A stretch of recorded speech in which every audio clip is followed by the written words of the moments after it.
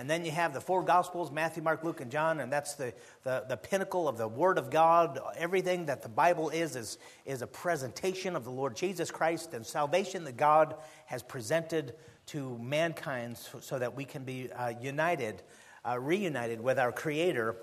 And so Malachi is the culmination of the Old Testament. And then between the book of Malachi, the Old Testament, and then the Gospels where Jesus shows up, there's 400 years, 400 silent years. But before the silence, these are the last truths uttered by God to his people, to mankind. In Malachi chapter 4, verse number 5, just that one verse right now, we'll read the verse, pray, and go back and actually read the entire chapter, which is only 6 verses, the last chapter of the Old Testament. But let's just look at verse number 5 of Malachi chapter 4. Behold, the Lord says, I will send you Elijah the prophet before the coming of the great and dreadful day of the Lord.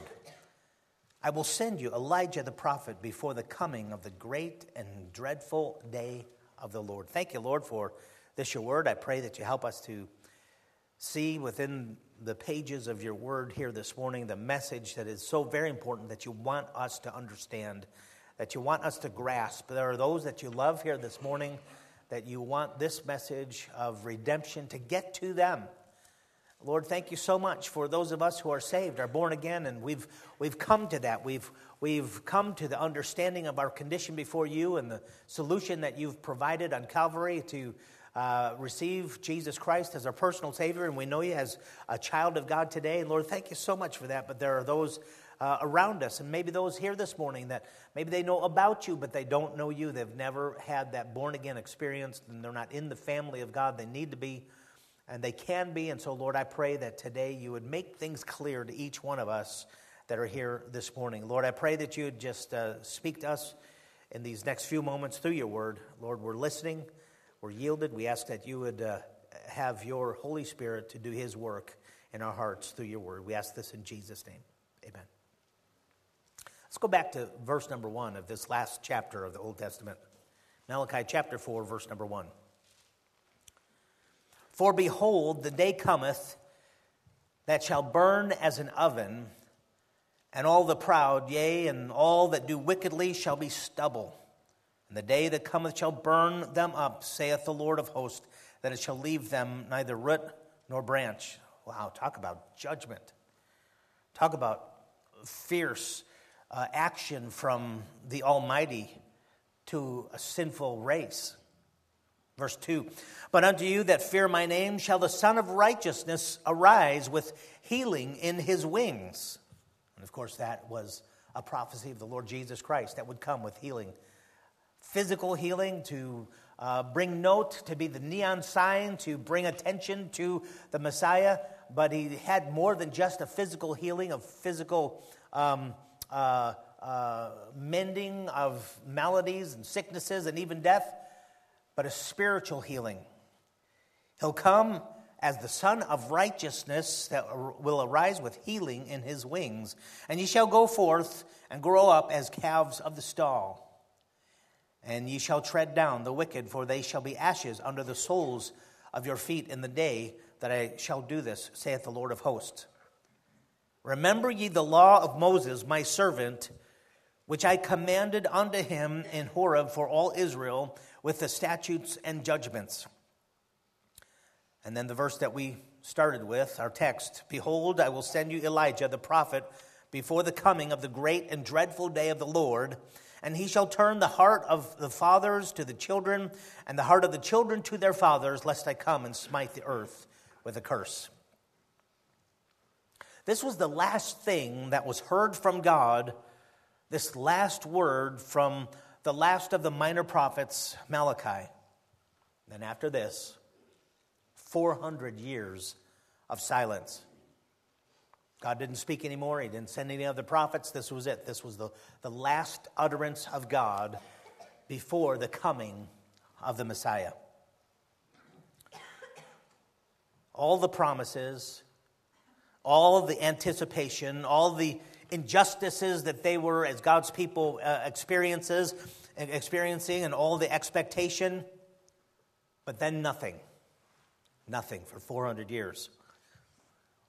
And they probably, as a nation and as the children of Israel and as those that had a covenant with God, they probably felt forgotten or maybe even forsaken, cast off. Maybe they were unimportant to God. Did you ever feel that way? Did you ever feel like God did not come through on your case and you felt as though that God did not know or he was not aware of your case, of your situation? Well, that's the nation of Israel at this time. 400 years of silence, nothing from God. And the Bible says that God sent his Son to the earth at exactly the right time. Galatians 4:4. But when the fullness of the time was come, God sent forth his Son, made of a woman, made under the law. That fullness of time was the time after that Alexander the Great, who Hellenized the world and then turned it over to the Roman emperors, who harmonized travel and law and language of the populated world, allowing the spread of the gospel to hit the masses like fire to a dry prairie. And that was the exact time, the fullness of time was come, that God introduced his Savior. Yes, the spread of the gospel went everywhere, revealing God's heart to reach the world. It was the exact time. It was the proper time. But it was this time of silence that we're going to kind of look at. John the Baptist, the forerunner of Christ, was promised by God to pave the way for the appearance of Jesus. He served as the announcer, or the MC, if you will, the master of ceremonies, the one to introduce the Savior. Malachi chapter 4, verse number 5, Behold, I will send you Elijah the prophet before the coming of the great and dreadful day of the Lord. Throughout the Old Testament, John was promised, as earlier in the previous chapter of our text, Malachi chapter 3, verse number 1, Behold, I will send my messenger, and he shall prepare the way before me, which is what the Bible says about this John the Baptist, and that is exactly who was the fulfillment of these scriptures. Jesus even made that application about John. And John was going to be the messenger to prepare the way before the Lord Jesus Christ to come, which was exactly what John did, as we see in the Gospels. Mark chapter 1, verse number 1. The beginning of the gospel of Jesus Christ, the Son of God. So when you want to start at the beginning of God's good news to mankind, you start at his announcement, at the presentation, if you will. And that was John the Baptist, as it is written in the prophets. Behold, I send my messenger before thy face, which shall prepare thy way before thee. The voice of one crying in the wilderness, prepare ye the way of the Lord, make his paths straight. John, that is John the Baptist, John did baptize in the wilderness and preach the baptism of repentance for the remission of sins. He was the fulfillment of these prophecies of the one that would come before and prepare the way for Christ. Yes, this was indeed John.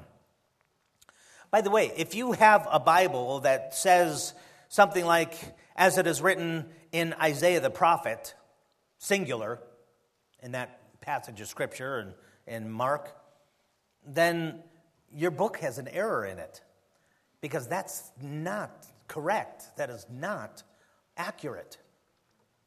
You see, the many scriptures, the many Bible versions that are out there will have the very same fault, the very same error in it, whether it be the New International Version, the NIV, the American Standard Bible, the NASB, the New Living Translation, the English Standard Version, the Message, the New Century Version, New English Translation of the Bible, God's Word Translation, the Revised Standard, the Living Bible, New American Standard Bible, the American Standard Version, and others of popular versions that are out there have it wrong in that passage of Scripture. There's an error there if it says this is what Isaiah said.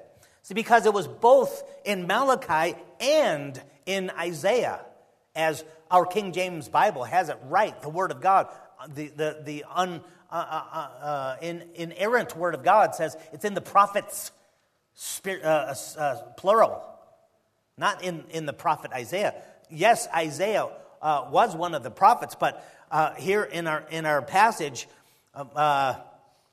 Malachi chapter 3, verse number 1, is what it says there in verse number 2 of Mark, as it is written in the prophets, "Behold, I send my messenger before thy face." That was in Malachi. And then you have Isaiah chapter 40, verse number 3, "The voice of him that crieth in the wilderness, prepare you the way of the Lord, make straight in the desert a highway for our God." That's Isaiah 40.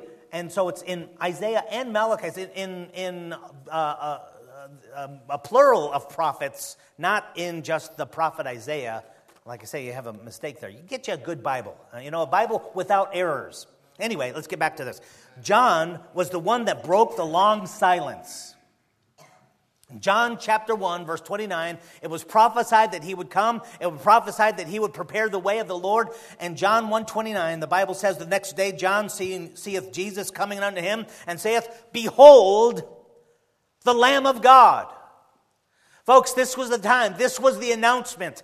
This was what they were waiting for 400 years, that God did not speak, that there was no more utterance, that there was no more word from heaven. And here it is. He breaks that silence with very clear identification of the Lord Jesus Christ. "Behold, the Lamb of God, which taketh away the sin of the world."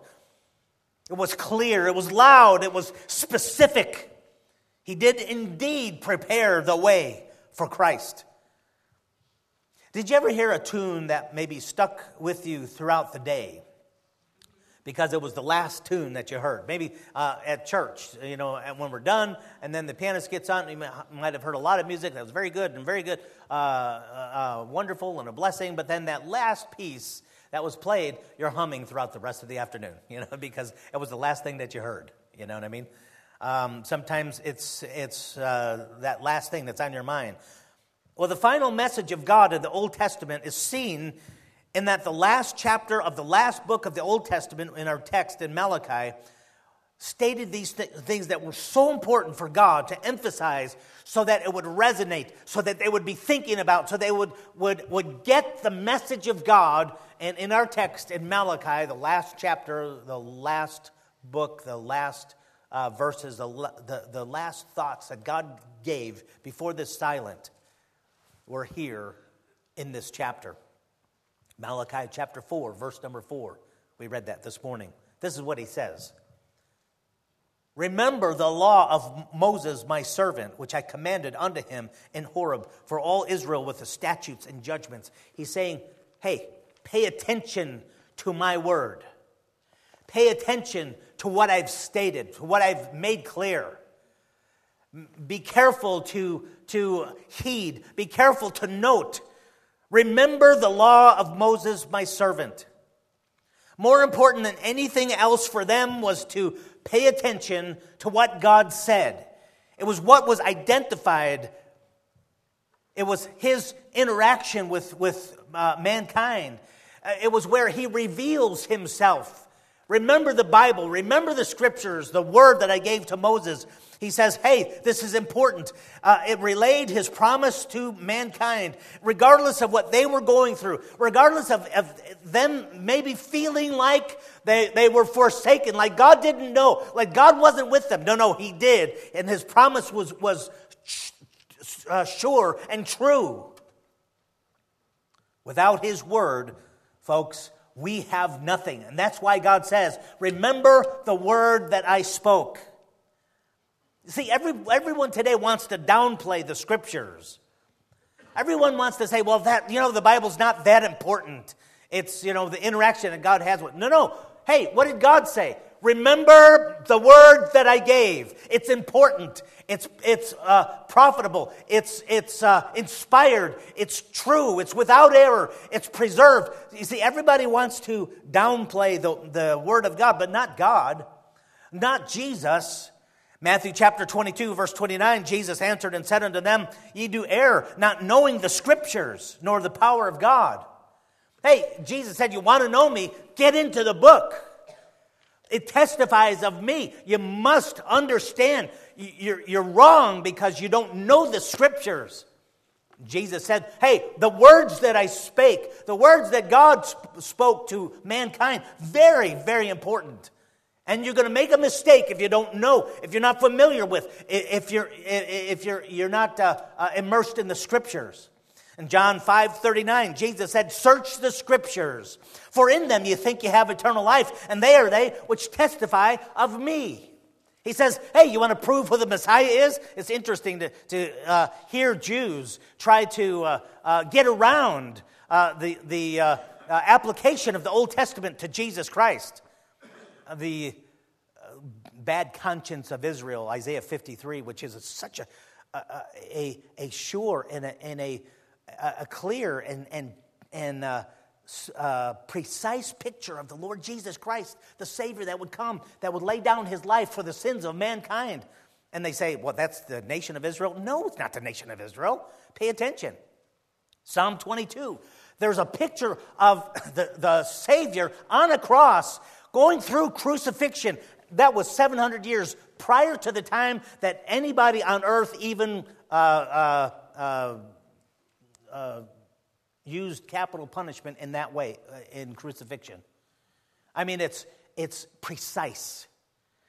And that's what Jesus said. Hey, search the Scriptures. They speak of me. They show me. They point to me. It's very important. Listen, the Word of God is very important to the Lord Jesus Christ. He says, search the Scriptures.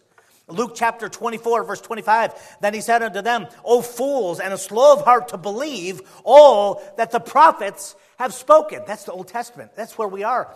One of the minor prophets this morning about Malachi.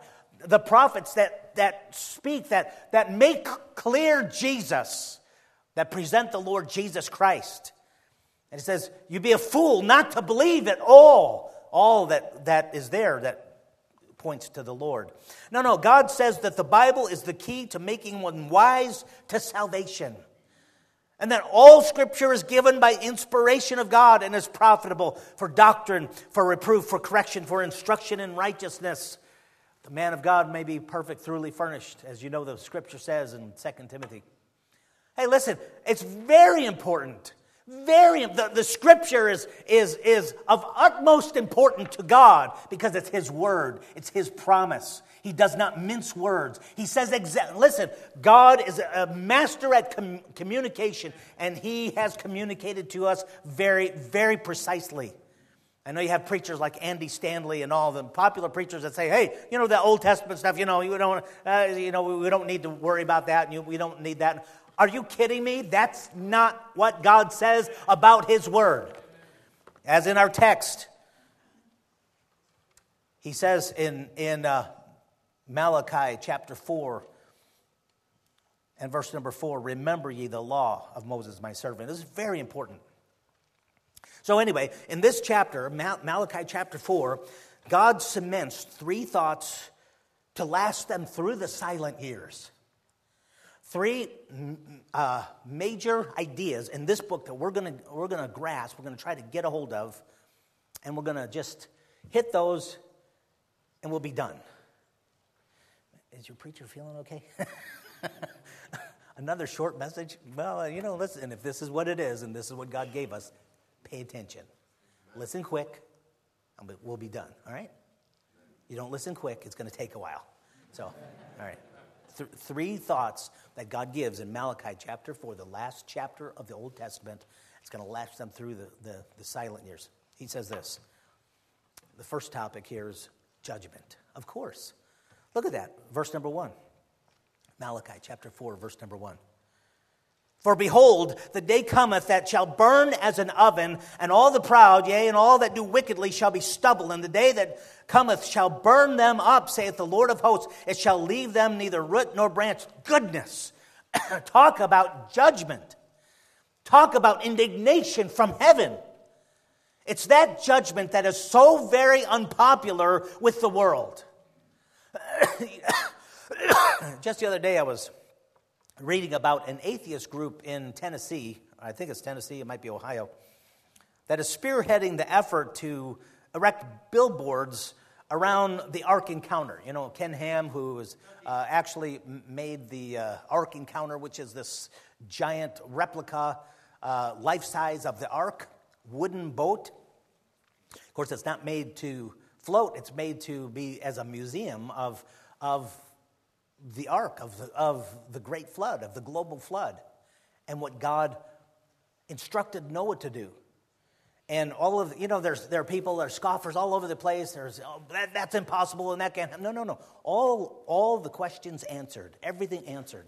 It's an amazing place. It's a place that showcases what God did, and it's very important. It's something that God's actions to the human race was so very important that we need to understand that. Anyway, here's this giant ark encounter, and then there are the groups around that just, they don't just think this is dumb or idiotic or something to be discounted. No, they hate it. They hate it. They have this vitriol that is within them in these groups. And there was this one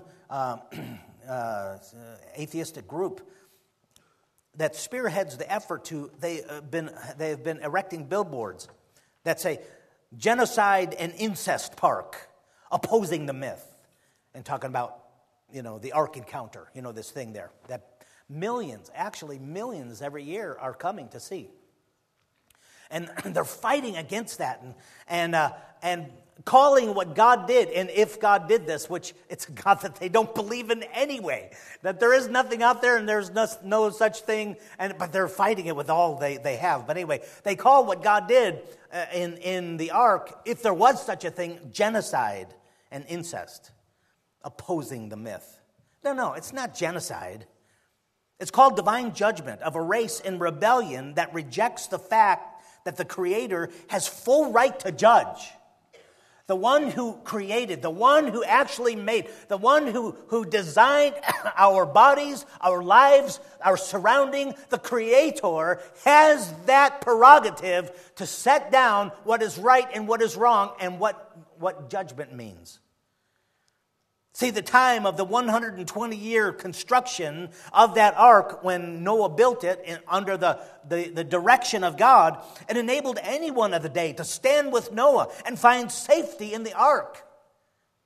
Those who chose death, opposition of what God was doing and the safety that God was preparing, those that chose death did so in obstinate mockery against the salvation and the grace divinely offered. God offered that salvation to mankind. And folks, the construction was the opposite of secret. If you come upon this ark encounter in thank you, in Kentucky. I thought it was Ohio, Tennessee. Appreciate that. In Kentucky, you come upon this. It's huge. It's like several stories high, and it's longer than a football field. It's the size of what the ark was, according to the measurements that God gave, that you read in the Word of God. Listen, it could not be a secret. It was there. It was a monument to not only God's judgment, but to God's salvation. Because Noah was a preacher of righteousness, and for 120 years, they built and he preached. And they built, and he preached. And don't you know that he was the object of mockery and scoffing and vitriol in that day as it is in this day? That's exactly what Jesus said. As in the days of Noah, so shall it be also in the coming of the Son of Man. So you want to know how it was? The climate of the world, the climate of popular opinion at that time, exactly like today. It's getting worse and worse today, as you can see. Jesus said it was just like that back then. Can't you see that? Here's this giant ark that Noah was building, and it was a huge reminder of God who was about to judge, but was preparing safety from the destructive flood that was coming. As I said, those who chose death did so in mockery against the salvation that God offered. That's exactly why the ark encounter in Kentucky, thank you, is such an offense. Such an offense. Yeah, I mean, really, just Google it. You could come up with not only the Ark Encounter and what it is and all that kind of, you've got people that are so opposed to this. I mean, so opposed to the project of here in Kentucky about this thing. And they're naysayers saying, well, look at it, nobody's coming. It's nothing. Hey, listen, over 1 million people last year and growing every year come visit that thing, and it's popular. They say, oh, it'll never happen. It'll never get built. Well, it got built, and nobody will ever come, and nobody will ever be dumb enough to. And people go when they see that, but they're so. You Google it and you see what's going on there, and it's how great it is. But then you see the attitude that the world has against this ark, against the thought of it, against the thought of this genocide. Because that's what they see. They see, just a vindictive God that is so bent on destruction. How can you serve such a God?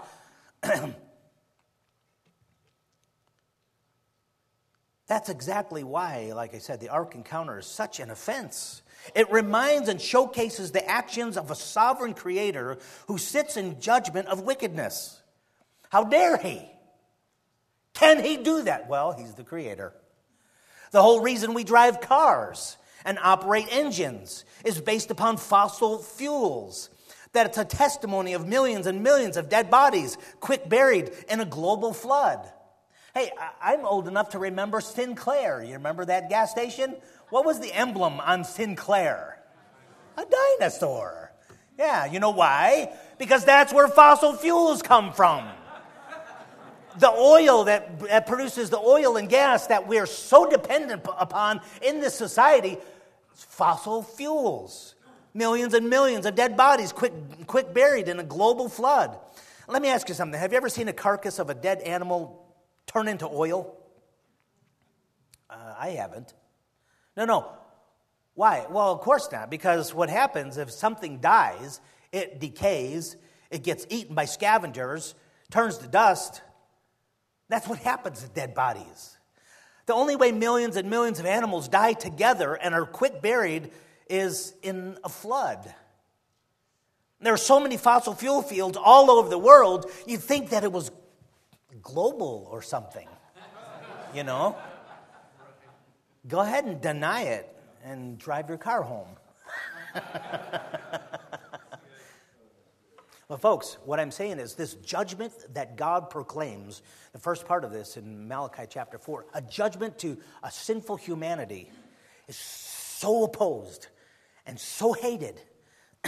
Malachi chapter 4 begins with a proclamation of judgment. Yes, judgment upon a humanity that rejects the divine definition of morality. You mean God defines morality? Hey, listen, He's the one that made it. He's the one that created things. He can define morality how He wants to. And He has, by the way. The 10 Commandments. Have you ever heard of the 10 Commandments? Yes, that's from the Word of God. That's God making clear what is right and what is wrong. The biblical morality that God presents in His Word. The definition of gender, of purity, of what marriage really is and what it means. Of homosexuality, the definition of drunkenness, of genuine worship. Listen, folks, death, pain, and grief are results of man's rebellion against God. See, we were never designed to get sick and die. But the Bible says in Romans chapter 5, verse number 12, whereas by one man, that is Adam, sin entered into the world. He sinned, and therefore he was cursed, and all of his descendants, that's you and I. Wherefore, as by one man sin entered into the world, and death by sin.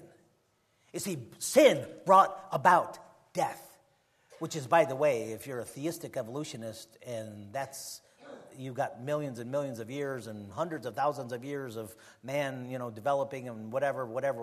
No, that's not all kinds of history of death and decay and carnage and dead ends and all that. No. There was no death. When God placed Adam and Eve in the garden, there was no death. God says, if you eat of this tree, there will be death. In the day that thou eatest thereof, thou shalt die. Thou shalt surely die.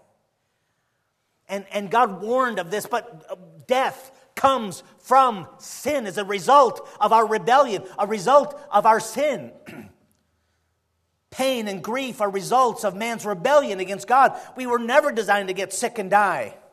Wherefore, as by one man sin entered into the world, and death by sin, and so death passed upon all men, for that all have sinned. Hey folks, even this morning, I fellowship with some of you who have a loved one that's dying, or that is getting frail and weak, and every one of us, folks, every one of us has to say goodbye to loved ones. You'll have to say goodbye to your loved one someday. Why? Because we all die. Why? Because we're sinners. It's a terrible reminder of our sin and our rebellion. Death, pain, separation comes of sin. See, God placed man in a perfect environment, having all of his needs met, given instruction to obey. But through his choice of rebellion, he brought upon himself his exile from the garden. Death, pain, discord, and it's been that way ever since. Romans 6:23, for the wages of sin is death. Talks about the gift of God later, but let's stop right there. The wages of sin is death. If you sin, you will be separated. If you sin, you will experience death and pain and discord. The wages of sin is death. We see that we've done this to ourselves, folks. This judgment is a hard pill to swallow. Yes, I know it's difficult to hear the judgment of God, but folks, we've brought it upon ourselves. No wonder that they hate the image of the ark, which is a picture of God's judgment against sin and rebellion. No wonder man desperately tries to eliminate an all-powerful creator, rather choosing to believe the nonsensical fairy tale of a spontaneous generation, of evolution, self-creation.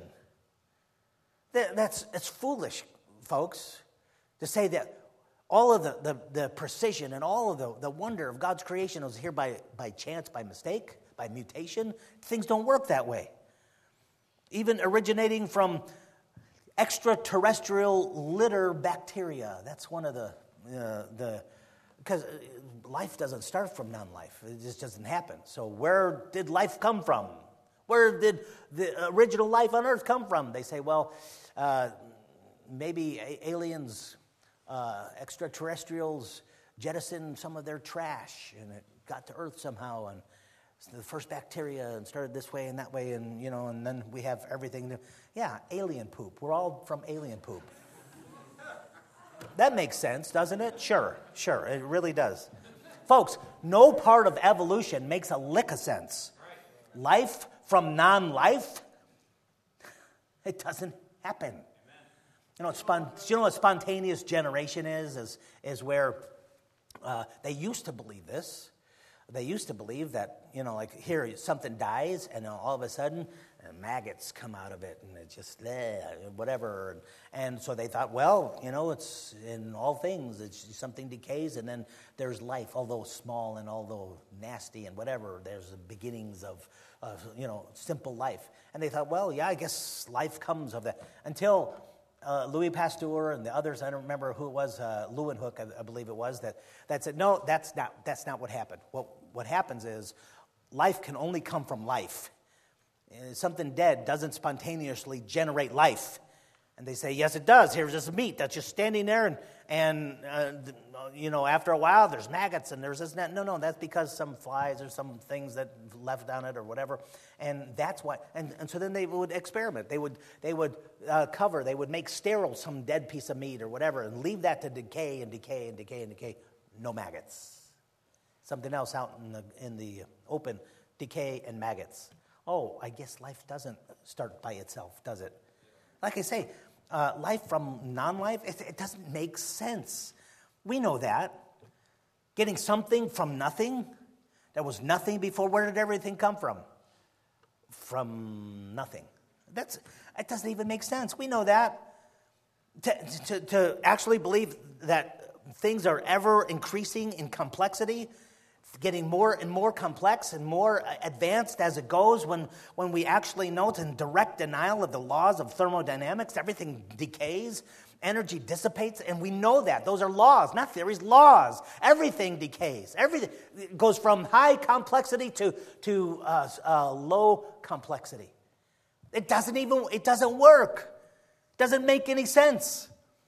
Unbelievably intricate language code that's written into the DNA of all living things that demands an intelligent designer with an ability far above the brightest minds of our scientists today. And that, was it what, by chance? It doesn't make any sense, folks. All because we want to avoid the accountability to the Creator. Folks, that's what it is. It's a man who is set upon rebellion, set upon opposition to this God. He does not want to accept this thing of judgment. Avoid accountability. The message is one of judgment, folks. But God's not finished with his communication where we started with Romans chapter 6, verse 23. The wages of sin is death, but it goes on to say, but the gift of God. Amen. Oh, thank the Lord. The gift of God is eternal life. What a wonderful God that we have. You see, because in Malachi, he starts off with judgment. You know what? It turns to healing. Look at verse number 2. Malachi chapter 4, verse number 2. But unto you that fear my name shall the Son of Righteousness arise with healing in his wings. Folks, we are talking about a Savior that has provided salvation, provided life out of death. Here we see the divine solution of a loving God, healing. Amen. Thank the Lord. Salvation, forgiveness, mercy, pardon. See, it's love provided by the Messiah. Listen, if you miss this grace, if you miss this one with healing in his wings, there are no other trains out of the city of destruction. It's the only one. There's only one ark. You remember when God made that ark, there was one place that mankind could go to, could run into, and be safe from the judgment of the global flood. Only one place. Not many places. We were just talking about this yesterday in men's Bible study, where, they say, well, here's a mountain, and there's several ways up to the top of that mountain, not just one path. Not what God says. Jesus said, I am the way, the truth, and the life. No man cometh unto the Father but by me. That's it. One way. One presentation of forgiveness. One acceptable sacrifice. Ask Cain. You remember when God made clear, okay, Cain, Abel, you want to worship me? This is acceptable. It's a picture of the Savior to come, the Lord Jesus Christ. Do you remember John the Baptist, what he said? Behold, the Lamb of God. Well, that's what God was picturing when he said, this is the way to worship me, is to mirror the grace that I'm going to give, the salvation that I bring, and it's the Lamb that will take away the sins of the world. And here's Cain says, well, you know what? I think we could go ahead and do this or that or whatever. I've got some ideas, and I'm going to go ahead and gather the fruit of my garden and then present that. And God says, no, that's not acceptable. Ask Cain. There's only one acceptable sacrifice, only one solution, only one way. One man, one mediator between God and men, the man Christ Jesus. The Bible clearly says there's only one Savior. Acts 4, number 12. Neither is there salvation in any other, for there's none other name under heaven given among men whereby we must be saved. Only one name, and it's Jesus. Not all the other philosophers and other religious leaders. No, there's no other name. Folks, let me tell you something. God makes it very clear there's only one way of healing. But there's healing available. About this Son of Righteousness that the Bible says would dawn. And it uses the illustration of the sun coming up. His salvation is like the Son of Righteousness. The Son cannot be denied or ignored. The Savior can't be denied or ignored just as much as the sun can be ignored when it rises. You can't not know it's there. If you've ever tried to sleep when the windows are open or whatever, shutters are open and sun comes up and the sun, and you can't ignore that. I mean, it's everywhere. The sun shines upon everything. Cannot be denied or ignored. And as this Savior, the sun cannot be stopped. So as much as one can stop the sun from rising, you can stop the Lord Jesus Christ. No, he's the Son of righteousness. And the sun cannot be missed as much as somebody can lose the sun. Well, around here, you might be able to lose the sun because of the clouds. Where'd the sun go? I don't know. For 50 days, I haven't seen it. But in a clear sky, you cannot lose the sun. I was just thinking about this just the other day. In the midst of winter, 2 o'clock in the afternoon, it should be high noon or close to high, and the sun's, on the horizon. It just comes like from that horizon to that horizon, gone. It's like, it doesn't come like this. It comes like that, But you know what? Anytime you want, you know exactly where the sun. You can't miss the sun. Can't miss the sun. It was several years ago. I was coming out of a seminar, some kind of a religious seminar. I can't remember what it was. Somebody was speaking down there in the SeaTac area, and so I got done with that, and I was coming home. But I get lost very easily. Very easily. Where was I just the other day? And I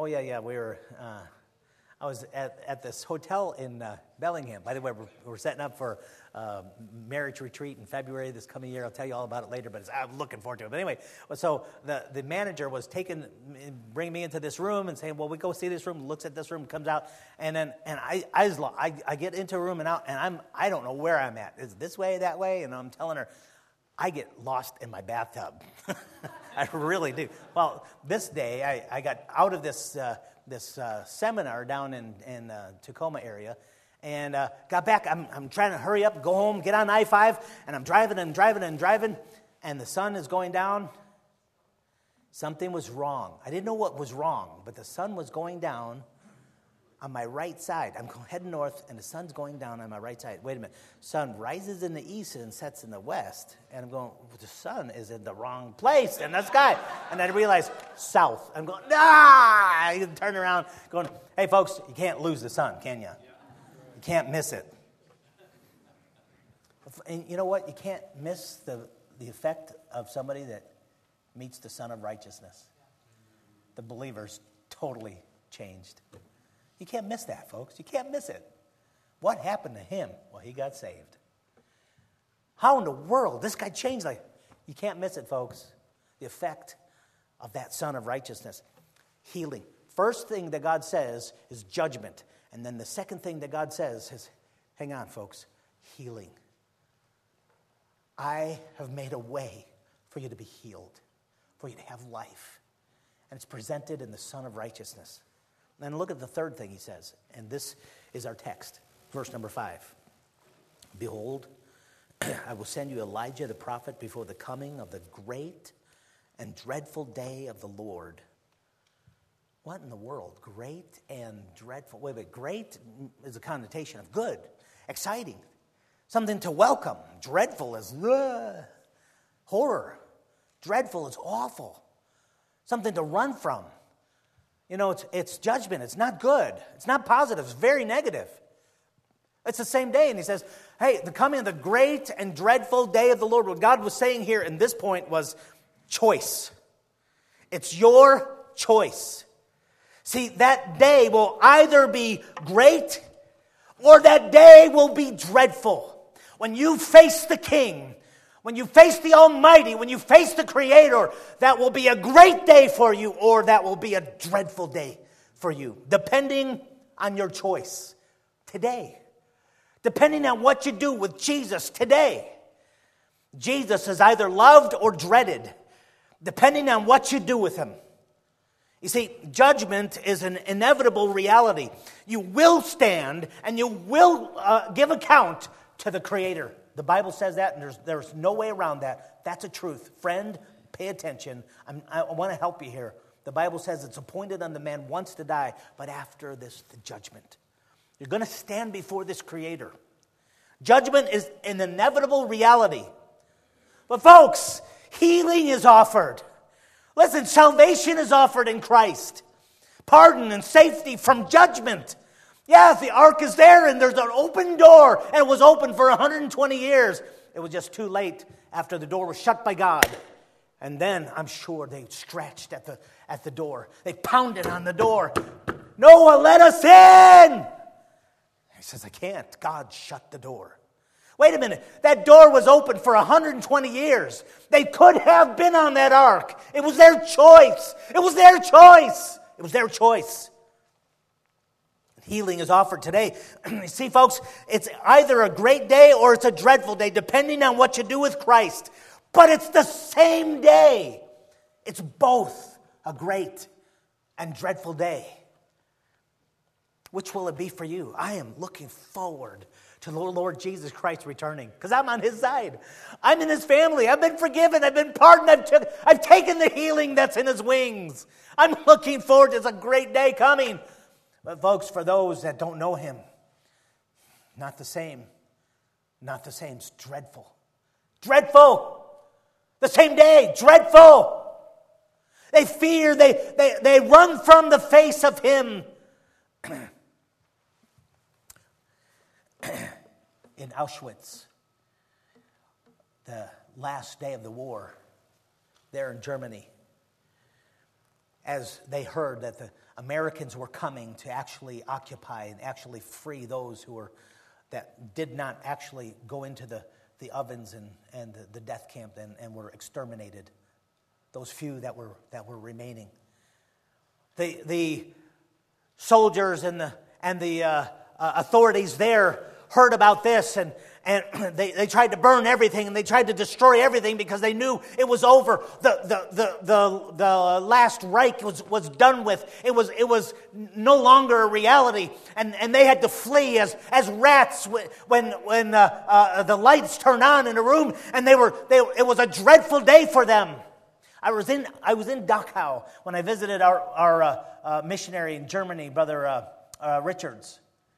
I didn't realize this until it was all over with, but somebody mentioned to us when we were there, it was a beautiful countryside, and there was, all of this, and then we entered into these gates, these big giant gates, and within these gates, Quonset hut after building after building after building after building, and this is where they housed the people that were slated for destruction.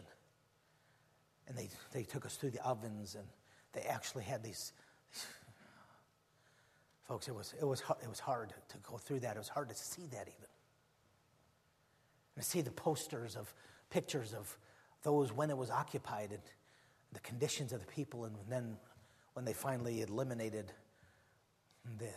what they called the scum of the earth. I didn't realize it, but it was afterwards. Somebody mentioned, it was a sunshiny day and it was beautiful countryside. When we entered into those gates, you could not hear a bird singing. Silent. Whew. What a memory. Folks, that Liberation Day, the end of the war, that was an awful day. It was a terrible day. It was a dreadful day for those in charge. But I'm telling you what, it was quite a different day for those who were incarcerated. For those who had no hope, lost everything, were about to be extinguished. It was a great day. It was liberation. It was salvation. It was the same day, folks, the same day. And God says, listen, there's coming a great and dreadful day of the Lord. A great and a terrible day. But see, that's up to you. It's your choice what you face on that day. Are you going to be on His side? Are you going to be one of His? Are you going to be born again? Are you going to be pardoned? Are you going to accept the healing from the wings of your sin? Or will you face judgment?